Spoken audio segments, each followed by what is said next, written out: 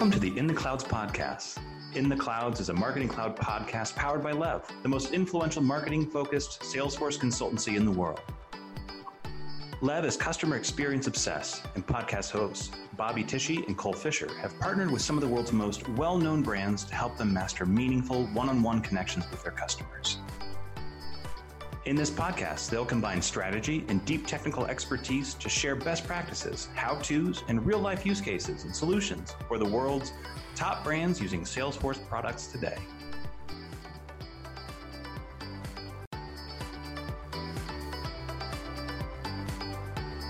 Welcome to In the Clouds podcast. This is Bobby Tishy along with Cole Fisher. And today we're going to dive into everything around the iOS 15 update and the mail privacy protection that will be rolling out later this year. The overview of it, what it entails, what it means for marketers, and really how to react to it and how to make sure that you're moving forward. So Cole, if you don't mind, just kind of starting with an overview of the mail privacy protection piece that Apple's going to be rolling out and what it will really affect as far as users are concerned. Yeah, so I think this has caused a lot of stir for and some panic, honestly, for a lot of marketers right now. But mail privacy protection. So iOS 14 had come out, and there were implications for ads and ad marketers. Now iOS 15 is going to be the latest update, and that's for this is for the Mail app on your mobile, on iPads, on Mac OS, Monterey devices. This is going to give people the option to not share their open information. And so Apple actually came out and they said in a statement, they're like, mail privacy protection stops senders from using invisible pixels to collect information about users. So it's going to stop senders from knowing when they open an email. It masks the IP address, so it can't be linked to online activity that is usually used to tell about their location. So what this actually entails is three different components. First off, so to explain how we render opens in reporting as marketers, typically what that means is there's a mail tracking pixel, and that's going to stop loading. And so Apple Mail is going to start running images through proxy servers.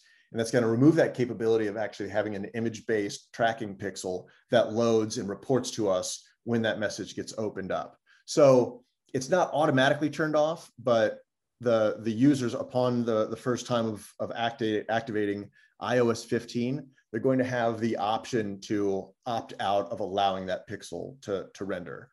The second component of this is removing location data. So a lot of the times we use IP address to tell us where somebody is for our reporting.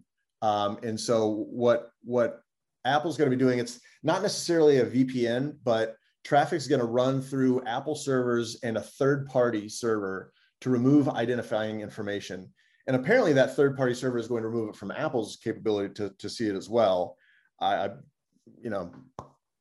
I've not really heard the details on that, but that's what they allege. But traffic that leaves a user's device will be encrypted so that a third party can't see what they're looking at or searching for. And then the last component of this is actually a hide my email features. So certain subscribers, like iCloud subscribers, are able to basically have burner accounts for email address. So that they're going to be creating temporary anonymous email addresses that they can just basically ditch after that inside the Mail app. So that's going to be a little bit of a pump fake. We don't know what these, I don't know at this point, what these sort of hidden or burner email addresses look like. There may be, certain characters or identifiers that allow us to see what that is, and maybe thus we don't drop them into permanent audiences. But that one's still a little bit of a mystery. And so this is actually being betaed starting in July, and the official launch is supposed to be sometime between September and November of 2021. So these are going to be some pretty big changes.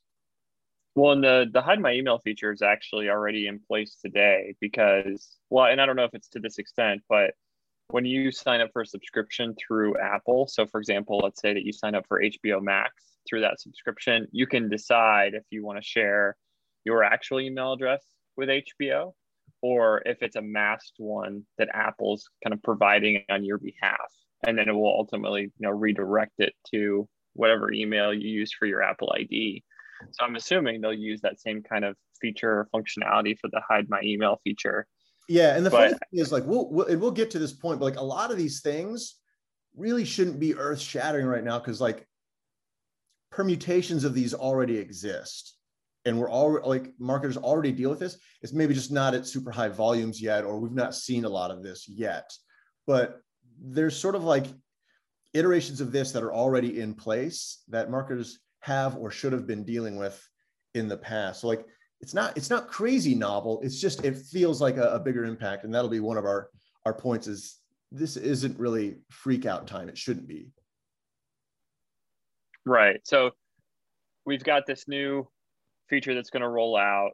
People will have the opportunity, once they upgrade to iOS 15 and they open their mail app for the first time, they'll be able to select whether or not they want to hide their activity or not. So that's another big piece of this too, is that not everyone may decide to hide it, but it really shouldn't matter, to your point. And so that parlays us into the next point of this, is what this really means for marketers and how they should be reacting to it. Yeah. So I think the first thing that we need to think about is reframing the conversation of how we view consumer data. Like, data is so valuable to marketers, and like, when we own data, like it's the most prized possession. Like, I think that conversation needs to be kind of shifted in the framework of you didn't own the data. You never did. It's as a marketer, it's not your data. It belongs to the customer. Any customer data you have always belongs to the customer. This is only like forcing us to abide by that. But the fact of the matter is, like, with CCPA, GDPR, and like these regulations that come into play, they're reinforcing the fact that customers own their data, and they should. The data never actually belonged to marketers. Customer data didn't belong to marketers. We have permission to use it.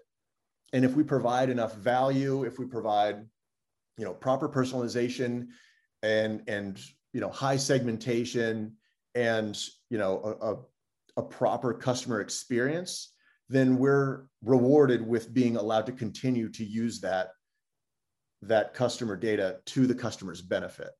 So like, I think this just helps us sort of like reframe what that conversation needs to look like. The other point is that what is advantageous or beneficial to a customer doesn't necessarily mean it's a negative to the marketer. It's not a zero-sum game, in that if a customer wants to have a certain experience, feel protected, own their data, or be stingy with who they share this data with, then that shouldn't negatively impact a marketer. It's kind of like unsubscribes in an email. If someone's telling you that they want to unsubscribe, it's not a disadvantage for a marketer. We look at that as an advantage, because now we get to stop sending to an unengaged waste of messaging and content and effort. If they don't want to hear from us, you shouldn't want to pester them, right? It's not zero sum. It should be really beneficial. And so, when we stop as marketers, we stop, viewing this as we act like Big Brother. And, if this is something that we're not providing value to, marketing is supposed to be serving, informing, and providing value to customers or prospects. If that's not the case, then their privacy and preference should be absolutely fundamental to how we operate as marketers. And then I think the last point for us, as we think about how this rolls out, is that maybe not everybody's going to be adopting this right away. It's not going to be a flip the switch. So I think first off, if we've been marketing properly, then, there's all these stats, and I think Accenture has one of the latest ones that says like 83% of consumers are willing to share data as long as it creates a more personalized experience for them. And so, and this kind of goes exponential for like younger demographics and things like that, where we don't mind sharing data because we know it personalizes the experience, and we appreciate that. Like, if I'm going to be served ads, or content or, a web experience, I want it to be at least relevant to me. I know they're going to serve me something. It might as well be content that I've expressed an interest in. So if I opt to share my opens, like it's me rewarding my marketers because they've been providing a good experience. If we haven't been, then they're probably more likely to opt out of sending opens. But I think, the thing for us is like, this is not panic time. So for, a lot of customers, first off, it's going to be an assessment for all organizations on what does their user base look like? Are they, 50-50 iPhones and Androids when it comes to mobile? Is Apple Mail I've seen everything from like 10 to like 11.5, 12%. I think a Litmus, Bobby, you pointed out, had like 11.5% Apple Mail clients. iPhone was like 38.9%. Like these could be pretty big, impactors. Your organization may look very different depending on, your products, services, whatever else you may be, however you attract a demographic. Yours may be very different. You may be entirely dependent on, iOS 15 and early adopters. And so you could be seeing these impacts earlier than everybody else. But I would expect that adoption of this feature would be gradual. And some customers will still simply just want the personalized experience. But I think the last thing that we as marketers should really consider is what exactly the open means for us. Like, that's the big loss, the feeling of a loss here is that we're no longer seeing opens potentially with some of our email clients. So are opens the real end all be all? And Bob, you and I have talked about this before, but it may not have been a concrete KPI all along. So first off, like this tracking pixel being turned off, anyone with images turned off right now, or ISPs that don't render images, they're also not loading your tracking pixel. So you're also not getting opens necessarily on those unless they're opting into the images. So like there's already wiggle room where we're not seeing 100% accurate data here, but we've been okay with looking at the lion's share and saying like, okay, we think this is relatively accurate. And for the most part it is. But when we think about like the really important metrics here, opens aren't nearly as important as clicks, conversions, time on site, product views, things like that are really much more accurate signals for like success metrics, like what's actually working versus what's not.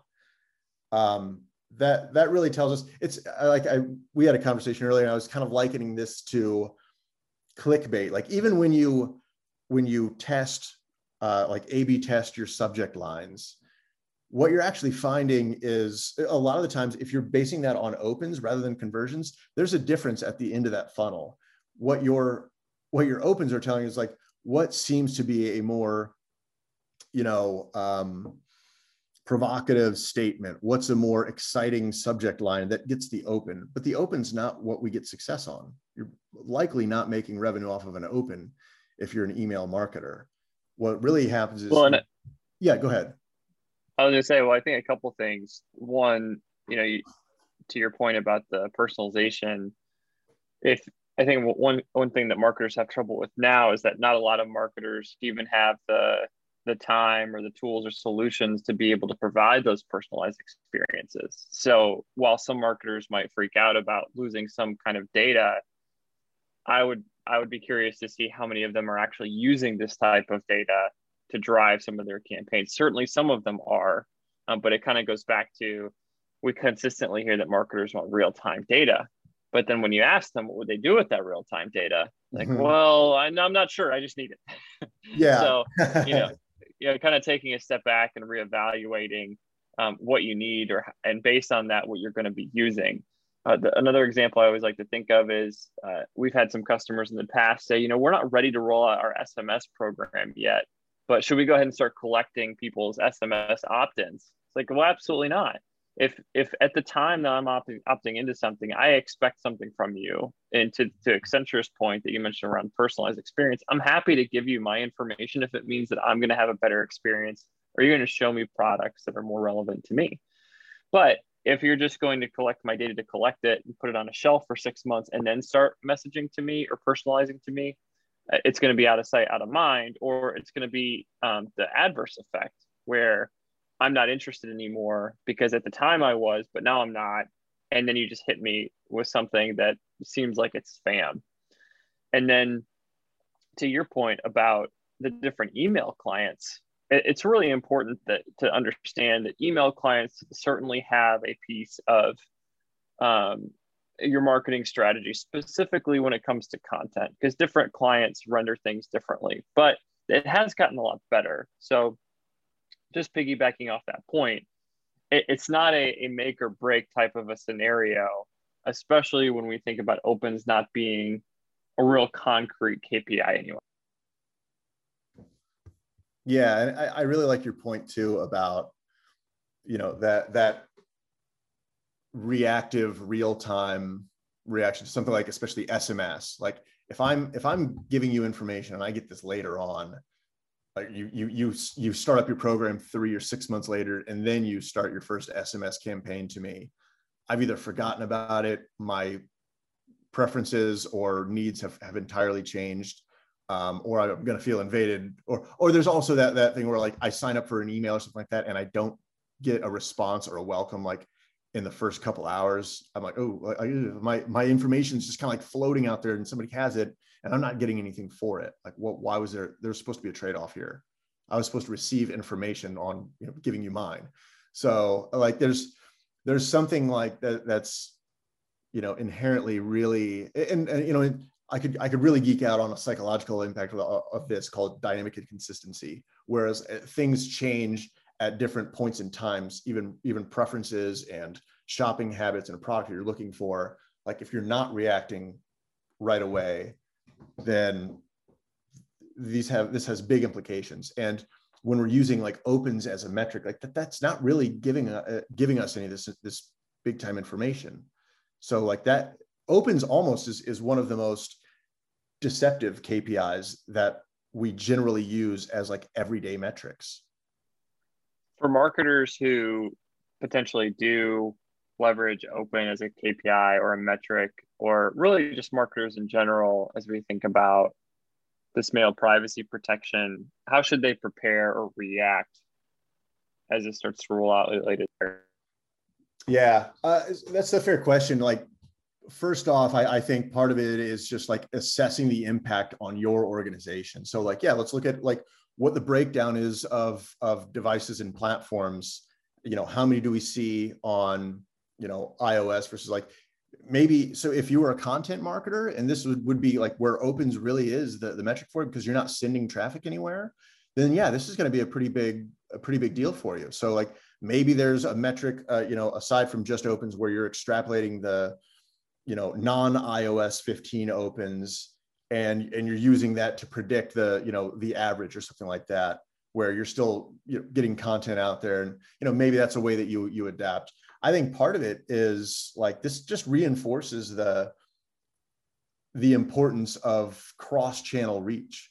So if you have SMS in place, whether it's or an app or web or effectively using ads, like this only reinforces the need for other channels than just email. If you're focusing solely on one leg of the chair, then a little change like this can have a much more devastating impact or cause a lot more panic. The other thing right now is that like, it's important to, as we go through this sort of like self-assessment, to look at the assets we have in place. So like content, especially like journeys or automations, like what are our impacts here? Re-engagement campaigns, a lot of these times are built solely on opens. And if that's the case, we need to go in and update those. I would, first things first, I would run re-engagement campaigns now if they are based on opens. And then, if there are other journeys or campaigns where decisioning and orchestration is based upon opens, then we're going to want to change those up to be some sort of like clicks or conversions or things like that. We're also going to need to kind of rethink what re-engagement looks like when we don't see opens. And it puts, again, that more emphasis on stitching that identity of cross-channel capability together. So one thing that we don't really know is if or how the email tracking will impact like honeypot and spam trap emails. So this is still important to keep re-engagement in mind because we don't know if that's going to change the thresholds. Like now that we can't see opens, our ISP is going to be as strict about like their spam trap emails. And then, the other thing as we go through sort of like looking at journeys and automations, things like that, is just rethinking how we subject line test. So, again, to reinforce that fact of like, is our A/B testing really is looking at opens properly? And is that really kind of the equivalent to clickbait, just telling us what sounds more important versus what is more correlated to the content and more likely to get conversions inside? So, I mean, clicks and conversion rates are certainly better predictors of your performance than opens are.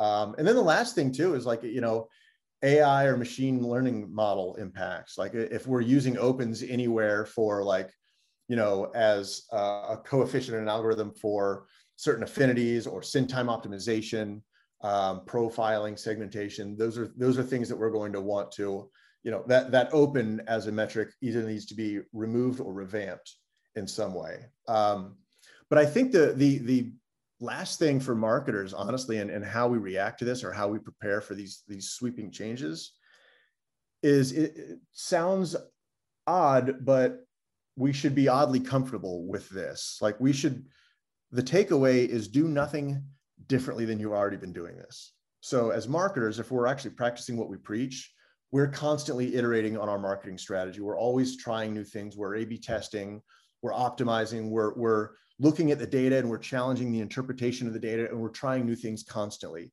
So many of us as marketers have already gotten to the point where opens are a shifty at best metric that we use. Maybe there are more important things like conversions that we should be looking at the very end of this funnel to tell us, how good these subject lines are, for instance. These are like this normal, like analyzing, testing, optimizing, and gradual iterative rollouts. Like these are patterns of behavior that we marketers should be used to. It's status quo for us at this point. So changing something else really should be a pretty welcomed normal piece of this pattern of behavior. So my encouragement would be, do this proactively. This won't be, iOS 15 won't be the only one that offers this. This will become, the normative expectation. So the panic will really be on those that haven't been, that are either like heavy open and content related, or the panic is really coming from those that are being more reactive to it and trying to fight off or stave off from, from this change. So my encouragement would be keep acting like marketers, because we've always been changing or having some sort of like organization-wide impact or new thing we want to try or experiment with. So I would encourage continuing to do that and looking at those metrics and analysis of the data and challenging what those interpretations mean. Because when we challenged it, that's when we found out that opens weren't really telling us everything we thought they were telling us to begin with. Yeah, I think you hit it on the head there at the end too, that this isn't going to be the exception. This is going to be the norm as we continue to get further and further down the path of consumer privacy. So figuring out the best way to not only determine our KPIs, but then be able to track them without these, what we would think of as arbitrary metrics, is going to be really key. So thanks a bunch for going through that. Jumping over to completely unrelated, your favorite iPhone app.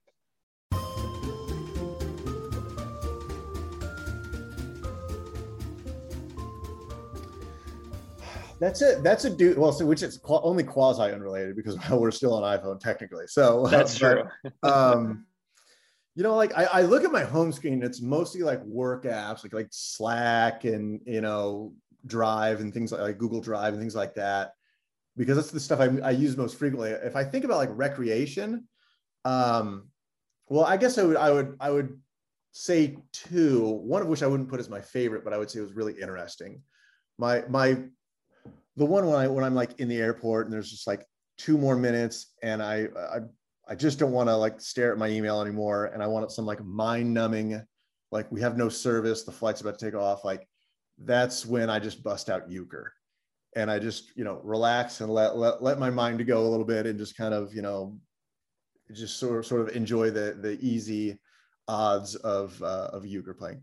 There was one app that I thought was really interesting, and it was called Sonar. I'm sure it's still around, but what it would basically do was, it's super creepy, but this kind of like, harkens back to that effect of, if I'm receiving a benefit from it, I don't mind sharing. As a consumer, I don't mind sharing my information.